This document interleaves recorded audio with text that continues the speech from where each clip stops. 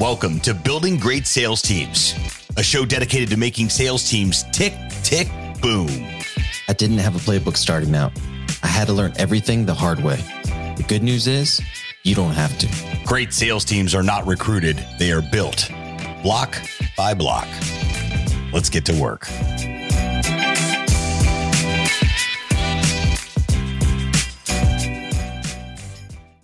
All right, guys. We got Luis Venegas with Texas Stag Enterprises. Luis. Oh, shit. My Texan ass is more like it. Luis Venegas. I don't know. I call him asshole most of the time, so. That is true. That is very true.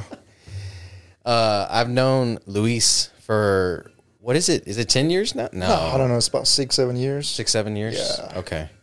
So he was a salesperson for a sub-dealer of mine. Yeah. Who shall not be named. Right? No.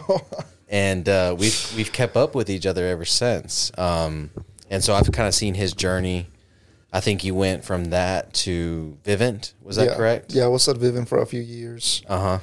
Because when we were a sub-dealer for you, we were selling the AT&T products, and we were also selling Vivint, right? Yeah. So I knew the Vivint product really well. You know, I knew I could sell it. Mm-hmm. And then I think talking to a technician, you know, he told me, you know, how the technicians work and everything. And I got kind of curious about it. Uh-huh. And then I decided to apply. They called me, and I started a pilot program that Vivint was running with Best Buy. Mm-hmm. So that's how I get in with Vivint, but as a technician, not as a sales rep. Okay. Let's talk about that, but I want to back up a little bit. And okay, so your business right now, let's go into that a little bit. Okay. You started out roofing, and then you did some solar, and then you quickly realized there was a huge opportunity for all of us solar guys that didn't have a roofing partner. Well, not just that, not that you didn't have a roofing partner, but I found a huge gap between roofing and solar. When I think they pretty much go hand in hand, you know. Right. But you know, in the roofing industry, it's it's mainly going after insurance work, even more than retail, because it pays more, right? Yeah. So if you have some kind of affiliation with a roofing company, and then a storm hits, they put you in the back burner, you know, because obviously they're going to go after the work that pays more. Yeah. And then even at that point, you know, you call. Or like the solar company, the company itself most of them don't have control of, okay, well, you're going to go with this roofing company. No, they leave it up to the sales rep. Mm-hmm. So, okay, well, your client needs a roof, then, okay, well, go find a roofer. Yeah. Right? And then there you are. You have no idea what you're looking for, you know, what exactly is, you know, good quality, or, you know, you're just like, okay, well, give me a bid, you know, give me an estimate, and I'll just go with the lowest one. Yeah. But nobody's keeping up with the quality control, right? Right. So it ruins the customer experience. There's that. And also, you know, with solar, obviously you want to move as quick as possible. That's always, you know, something that the solar companies are competing on, right? I'm the quickest. I can do it in 3 weeks. I can do it in 4 weeks. I can do it in a week, whatever. Now, if your customer needs a roof, and then there was a storm recently, and now you got to wait for the roofer, I don't know, for a month, 2 months. So the whole project goes on standby until the roofer becomes available, and there you are, just waiting, right? So, you know, finding that gap, I was like, wow, like there's something that can be done here, right? So we completely changed our business model to, you know, try to help the solar industry the best that we can and just cater to them. Yeah. And we just, more than just the roofing, you know, we provide a solution to, you know, their operations, from the point of sale to the point of install. Mm-hmm. Yeah, I will say it's been pretty clean for us. So whenever we realize they need a roof, and it's pretty obvious a lot of times when we realize it, or at the site survey, all we do is y'all have a quick web form. We fill out that web form. We take pictures of the roof, and then it's simple from there. Right. And we're not trying. And that's another thing. If you are in solar, if you're trying to make a bunch of money off of a roof, you know, that's only going to hurt the customer, you know. And so because you guys only you only use premium products, right? You know, you have premium workmanship.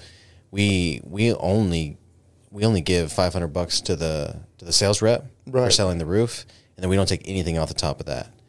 And all that is doing is giving the customer more value on top of that. So they're getting bids from other companies that have commission built in. Exactly. You know what I'm saying? Yeah. From other companies that have commission built in for a less premium product, and they're getting, I guess, walk through some of the products that you guys use. So, but by default, so for example, you have 3-tab. 3-tab is, you know, the lowest quality that you can get on a shingle, right? We don't ever install 3-tab. And then you have your 30-year shingles, you know, the architectural. And then from the architectural, you have different categories, right? You have like what they used to call 30-year, 40-year, 50-year. Right. So what we use is the 40-year by default. Like, you don't have to ask for it. You don't have to, like, nothing. We only use the 40-year. And even with the 40-year, our pricing is competitive with the 30. Yeah. Why? Because we don't add a commission to our roofs, because I'm not doing the selling, you are. Right. So you can either give the customer the pricing that I give you, or you can mark it up if you want and make a little money on top of that. It's up to you. I leave that completely up to you. I just tell you, hey, here's the pricing, and then you do with it whatever you want, right? And then, and the reason why we use, you know, the 40-year shingles is because, so the homeowner is putting solar on the roof, right? Now, if in the next 15 years, because the panels, you know, they're going to be paying for them, for 25, 30 years? Right. So if in the next 15 years the roof gets old and they're required to change it, now they have to pay to remove the panels, replace the roof, put the panels back on. So by giving them, you know, a better quality, you know, better shingles, they don't have to worry about that for longer, right? And plus, you know, they're impact resistant, class 3 hail rated. So yeah, it's just about, I mean, you guys always install tier 1 solar panels, right? Yeah. So you wouldn't go out there and offer tier 2, tier 3. You always want the best, right? Yeah. So we want to make sure that the roof that we install, the roofing system, matches the product that you're putting on top of it. No, and it works out beautifully for us, because that is our pitch, is we are a premium solar company. You know, we only install the Aptos panels because their warranty lasts longer and it's more efficient for a longer amount of time. You know, we include solar insure in all of our bids. We include tax preparation in all of our bids, so the consumers can get more than just the 26% tax credit. They can get depreciation on the system as well. And so everything that we're doing, we're making sure that the customer has an amazing experience, because we want to eventually be referral based to the point where, you know, our guys don't even have to knock doors someday because they're getting so many referrals in. You know, that's why we're developing affiliate programs and stuff like that. And so it really all comes back to the customer experience, but then right behind that is the sales rep experience, right? Right. And here's what I've realized in 12 years of doing business: if you pay the premium and you get used to selling the premium and you become acclimated to not being the cheapest on the market, you know what I mean, selling by price, and you're selling by quality, features, and benefits, and then you're improving the customer's lifestyle, your job gets so much easier on the back end. Yeah. You're not having to deal with angry customers because you're selling subpar products, you know, and then you have raving fans, you know, which bring you more sales without having to prospect, you know, which is a very big deal. So, what areas are you guys servicing right now? Right now we cover Houston, San Antonio, Dallas, Corpus, the Valley, and everything in between. We just we don't really cover, you know, Lubbock, Texas. Right? Yeah, like North Texas. Gotcha. No, that's awesome. All right, so what got you into sales in the first place? My first sales job was at AT&T.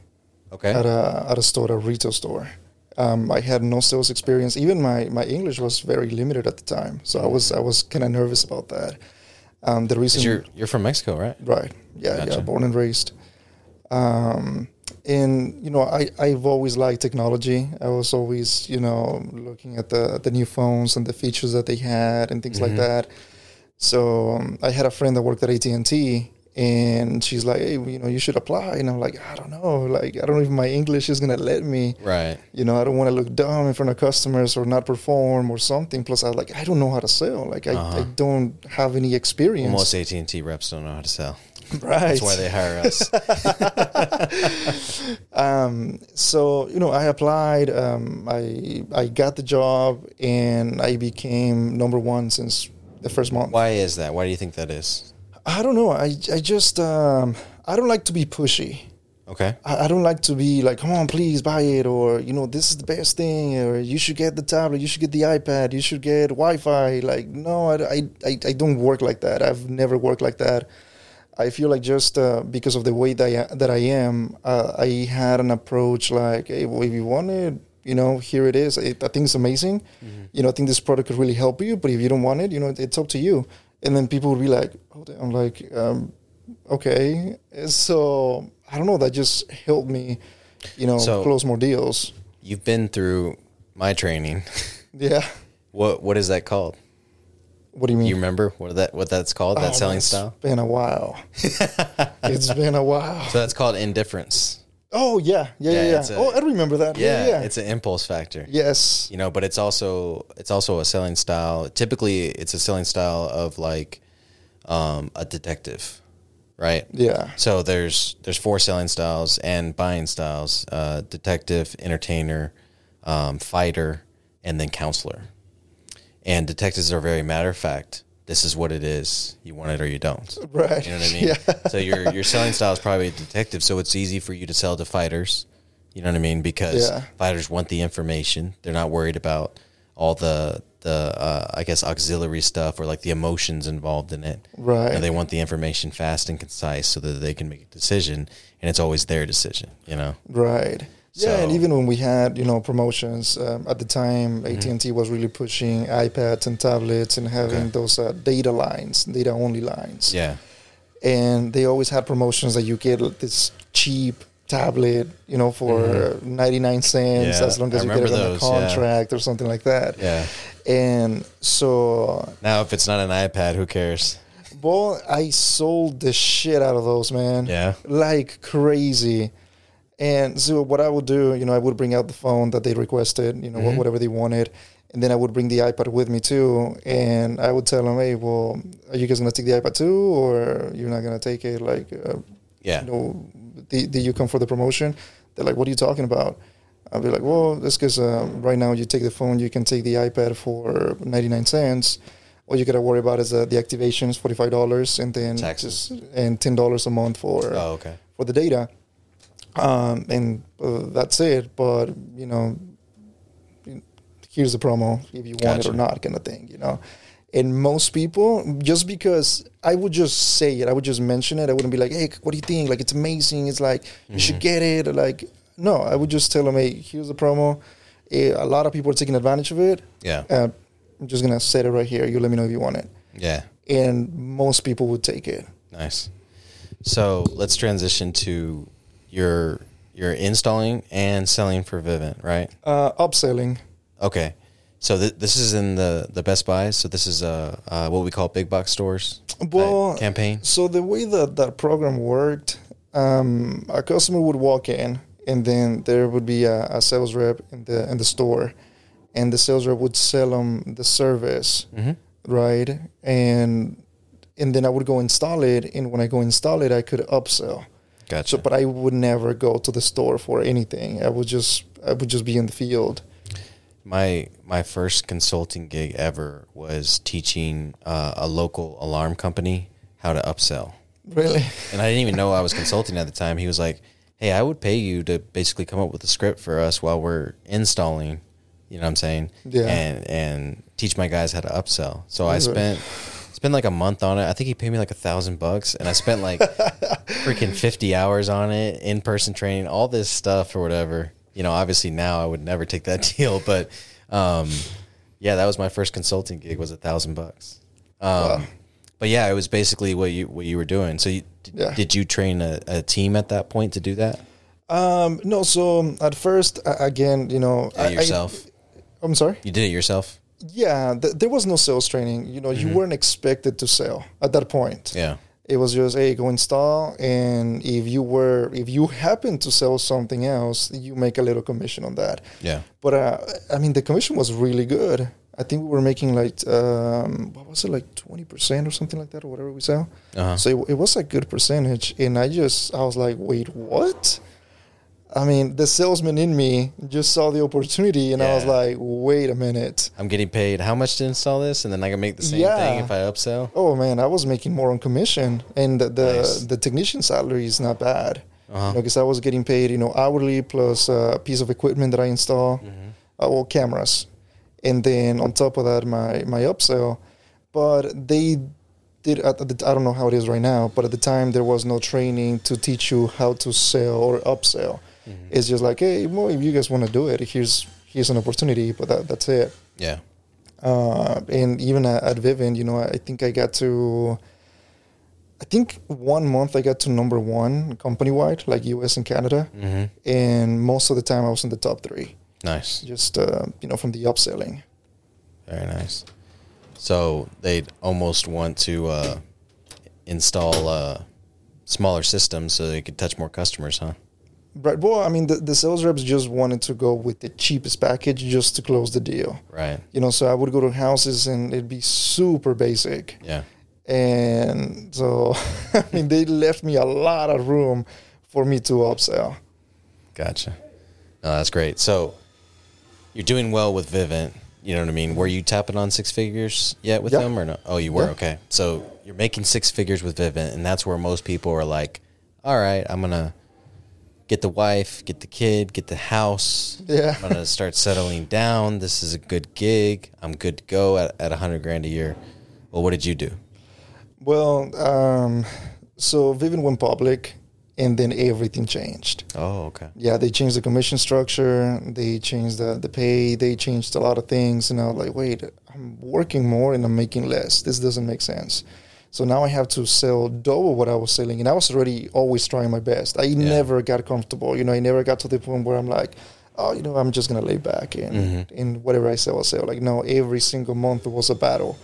Right. And so when they changed that, I was like, okay, I gotta figure something else out. I don't want to get a second job, I gotta do something else. Right. So I did get a second job. Oh, man. Yeah, I started helping this painter.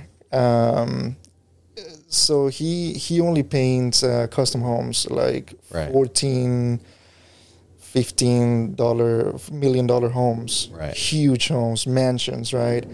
And he's like, hey, my friend told me about you. He told me that you're really good at selling. My English is not that good, and I'm trying to sit down with custom builders, that obviously have certain expectations. So can you help me do pretty much, customer acquisition? And I was like, yeah, I'll help you out. So I helped that guy for a while. And then a friend of mine told me, hey, well, why are you doing that for somebody else? Like, it's something, I mean, you're growing a business. Why don't you do it for yourself? I'm like, I don't know how to paint. like, what am I supposed to do? And most business owners that listen to this show are like, but do you know how to run a business? You know what I mean? So you can plug in any product, any service, you know what I'm saying? Everything has a learning curve. Like when we got into solar, it probably took us a solid 8 months to really start hitting in solar. Right. Because the product is complicated. You know what I mean? The competition is fierce in Corpus Christi and San Antonio. But at the end of the day, you're doing the same thing you did before. You're running a business. Right. So your friends are encouraging you to start your own business at that point. So what happens next? Yeah, so, I'm telling my friend, well, I don't really know a trade like that. I mean, I know how to run wire, know how to install alarms, but I'm not trying to spend the rest of my life in an attic. Right? So he's like, well, I know about roofing, and, you can pretty much put the system, the back office together, and I can take care of the labor, and obviously you take care of the sales. And I'm like, well, there's an idea. Yeah. And I don't like to sit on an idea for too long. If I want to do something, I just want to do it. I just jump on it. So I want to say within, I don't know, maybe like a month or two, we opened the LLC. and we just went for it, and obviously I would have never imagined that I was going to be doing it for solar. The idea was to go after retail insurance, and then Jake Johnson, he's the guy that was running the Best Buy program with Vivint. He stayed in touch with me because he's like, man, you're always killing it with the upsell. Like, what are you doing? Like, how do you do it? And this and that. So he knew that I was good at selling, plus selling actual accounts. And so he tells me, hey, I'm doing solar now. You should give it a try. You're a good salesman. I think you would kill it. And I'm like, okay. But I don't like door knocking. I know I did it, when we would have something for you. But yeah, I don't like it either. I hated it, man. I hated it. I mean, I got my accounts, I got my sales, for AT&T and everything, but I didn't enjoy it. Yeah. And I'm like, look, man, I'm not trying to get back into the door knocking game. I'm not. And he's like, well, just give it a try. It's good money. Let's see where it goes, blah, blah, blah. And I'm like, all right. And I was selling about a deal a week, when I was doing solar. And I wasn't really door knocking either. It was just, like a referral system. It was reaching out to my network. I mean, literally telling everyone that I know that I was doing solar, whether they were leasing their house, owning their house, bad credit, whatever. Just because even if you don't qualify or you can't get solar, doesn't mean that you don't know someone that does. So I was telling everyone that I knew, literally everyone, man, hey, this is what I'm doing. So if you or someone that you know might be interested, just let me know. I'll pay you a referral fee, etc. And I did well with it. And then obviously I was doing my own roofs. I was selling both. I was selling roofs and I was selling solar, and combined the two, etc. Yeah. It was very simple for me because I was doing both, right? But then I realized that it wasn't the same for everyone. Some people were struggling with it, and it was just a pain. And I'm like, man, like it shouldn't be that hard. If I can make it work for me, I can make it work for other people. Like, definitely, right? And then, so some things happened, where I was, with the EPC where I was with, and we parted ways. I remember that. Yeah. So we parted ways, and then I was like, you know what? Let me give this a try. Let me see if I can reach out to different solar companies and provide this solution. See if they see any value in that. Can I run a pilot and see where it goes? And it took off. Yeah. And well, you introduced me to one of them, Jimmy, right from Spear. That went well for a while. I mean, that's how it goes sometimes. I see a lot of business relationships come in and out and stuff like that, obviously, and I never really move a whole lot, and so not everybody can maintain them, man. Relationships like that are hard to maintain because often people are short-sighted, whether it be the price of the service, them trying to make money on top of it, you know what I'm saying, and then all the changes with materials and everything. I gotta imagine, somebody had a supply yard of them, so they went with them for a little bit, and then back to you. You know what I'm saying? My whole thing is when you create partnerships like that, unless you're going to bring the division internal, like unless I start a roofing division someday, you know what I'm saying? It's not going to make sense for me to be bouncing around from roofing company to roofing company. Right. You know what I mean? I get the whole idea, you got to pit them against each other and all this crap. Yeah. But honestly, you're going to appreciate our relationship so much more if I don't make you freaking, sell yourself on the side of the street every time that I get another roofer offer me something. You know what I'm saying? Like, that's where the real, for me, like the real quality work happens, the real going above and beyond. I know you've done some stuff for us, you know what I'm saying, taking some hits because of the relationship that's there. Right. And so that's incredibly important as a business owner that is running a sales team. Your team will be affected by that, Right. And salespeople hate change. You know what I mean? So if you're changing roofing companies, every couple of weeks, or you're using different ones, it's very hard to scale based on that, Yeah. And that's why I'm so set on being wildly successful in Texas before we start branching out in terms of offices and knocking doors. There's so much opportunity here. I want to be wildly successful here first and then branch out. And so my relationships are going to be really strong here. So that's one thing I think we're developing with that. And so, so you did put together a sales team at one point though, right? Yeah, I did.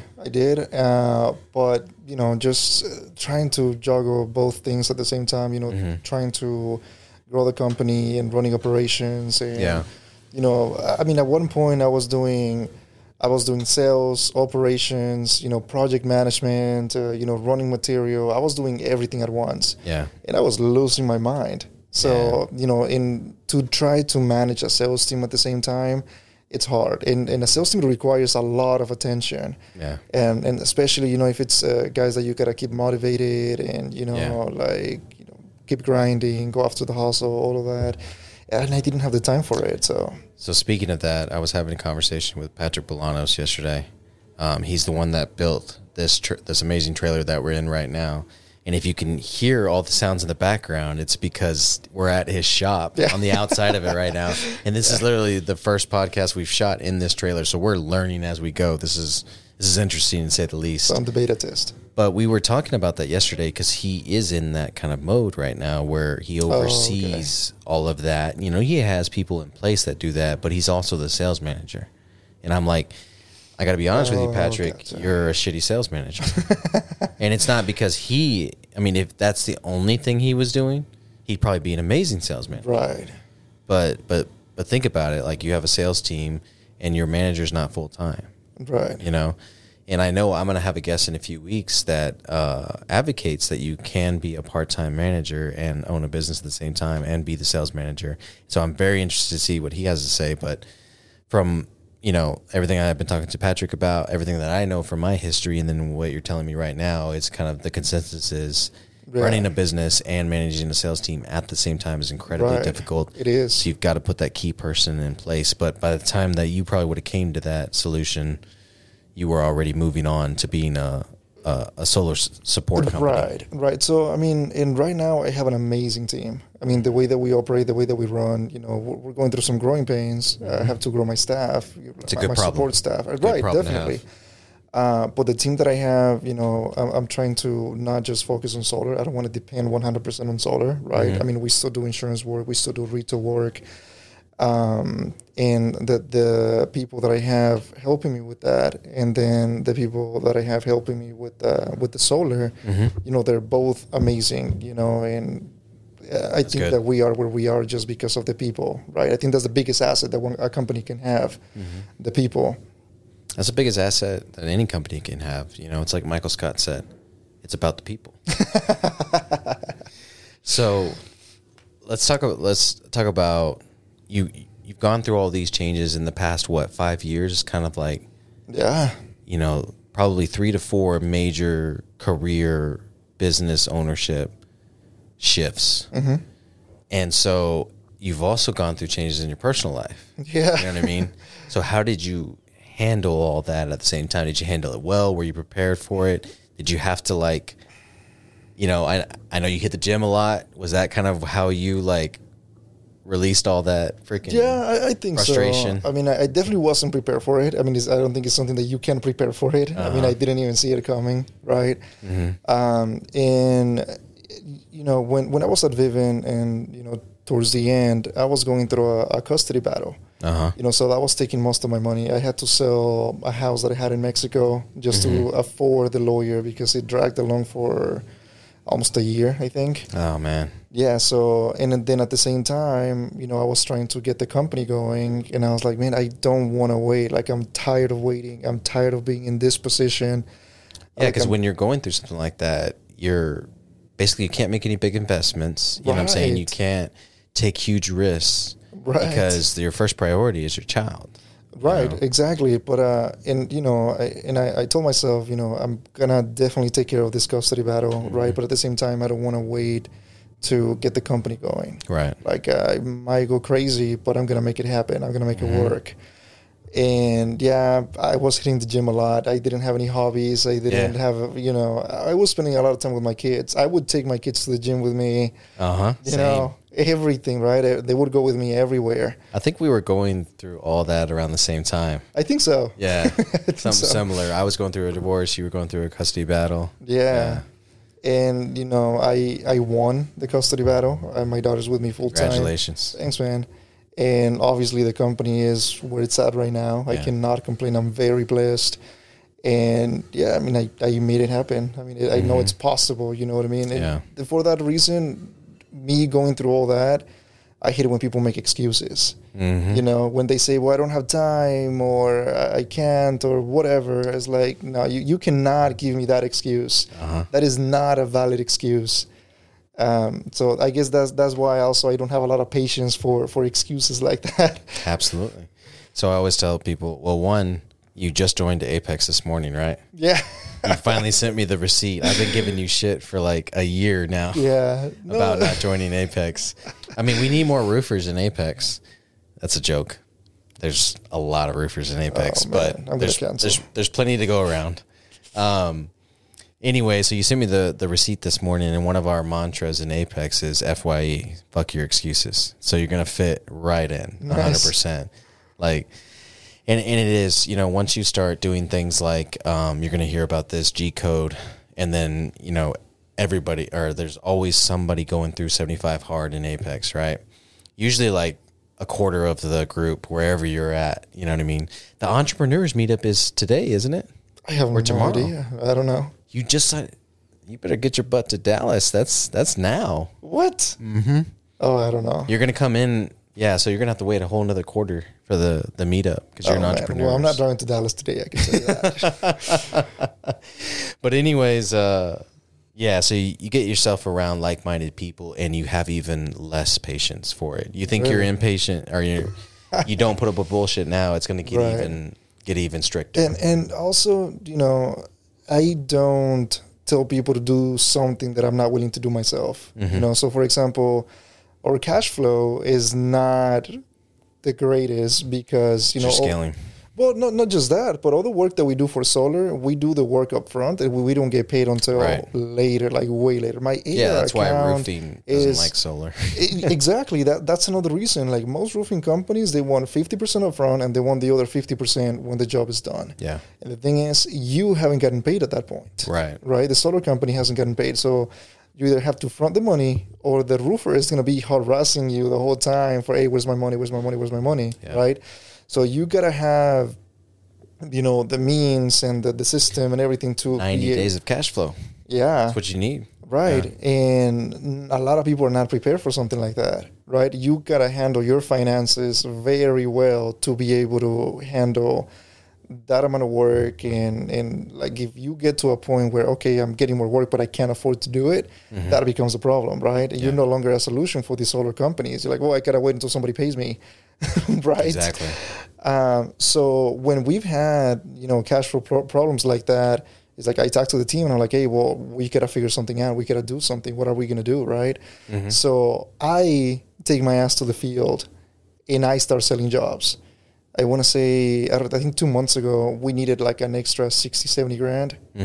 I sold those 60, 70 grand myself. Beautiful. You know what I mean? Because that's what needs to be done. And I don't make excuses. And I have the same expectation for everybody else. Right. Like I have one of my guys that was complaining about money. He's like, hey, man, I'm not making enough. I need to make more money. I'm like, okay, well, go sell more. Yeah. Like, well, no, like I think I should get a higher percentage or something like that. I'm like, no, dude, like if I can go out there and sell, you can go out there and sell. 100%. Right. That's always been tough for me to handle that, and I just had to get used to it after a while. It doesn't matter that sales is a commission-only position, and you can literally write your own check depending on how hard you work, right? Because we give you the platform, we give you the tools, we give you everything you need, right? But too many people, instead of looking at the man in the mirror, they say, oh, well, it's the position, it's the environment, it's the commission, it's everything else except me. Right. It can't possibly be me. Right. And it's one of the hardest things to get my guys to overcome is that mindset of, it's anybody's fault but my own. you know. Right. Yeah, you gotta look at the mirror first. You know, it starts from the inside out. On 100%. Well, brother, the sounds are getting louder. They're obviously doing more work now that we're getting later into the afternoon, but we're also an hour in, and I know you got an interview coming up, so we'll wrap this thing up. I appreciate you coming on. No, thank you for having me, man. I'm excited, you know, for you, everything that you're doing. And now this trailer, you know, now you look the part too. Now I'm like a real podcaster. No, you are. And I was the first one in the trailer. So yeah, you're my first. And I was gentle with you. Yeah, you were very gentle with me. No, whatever, man. You talk so much shit. But not on the podcast. Well, we're going to put all this in there. So, all right, brother. Well, I appreciate it. For everybody listening, you know, obviously if you're in solar and you're in the Texas market, check out Texas Stag Enterprises. Where can they reach out to you at? They can reach out to us on our website. I mean, you can Google us. I can post my we'll put number, my email. We'll put your social media handles in the show notes. Okay. That's probably the easiest way. But what's your Instagram? It's TX Stag, TXSTAG. Okay, TX Stag. Texas abbreviated and then Stag, STAG. Perfect. And you can go to my page too, and they're all over that page too. So, all right, guys, I appreciate it. Let's get building. Thanks so much for tuning into this episode of Building Great Sales Teams. We sure do appreciate it. If you haven't done so already, make sure you're subscribed to the show wherever you consume podcasts. This way you'll get notifications as new episodes become available. Remember, great sales teams are not recruited. They are built block by block. Until next time.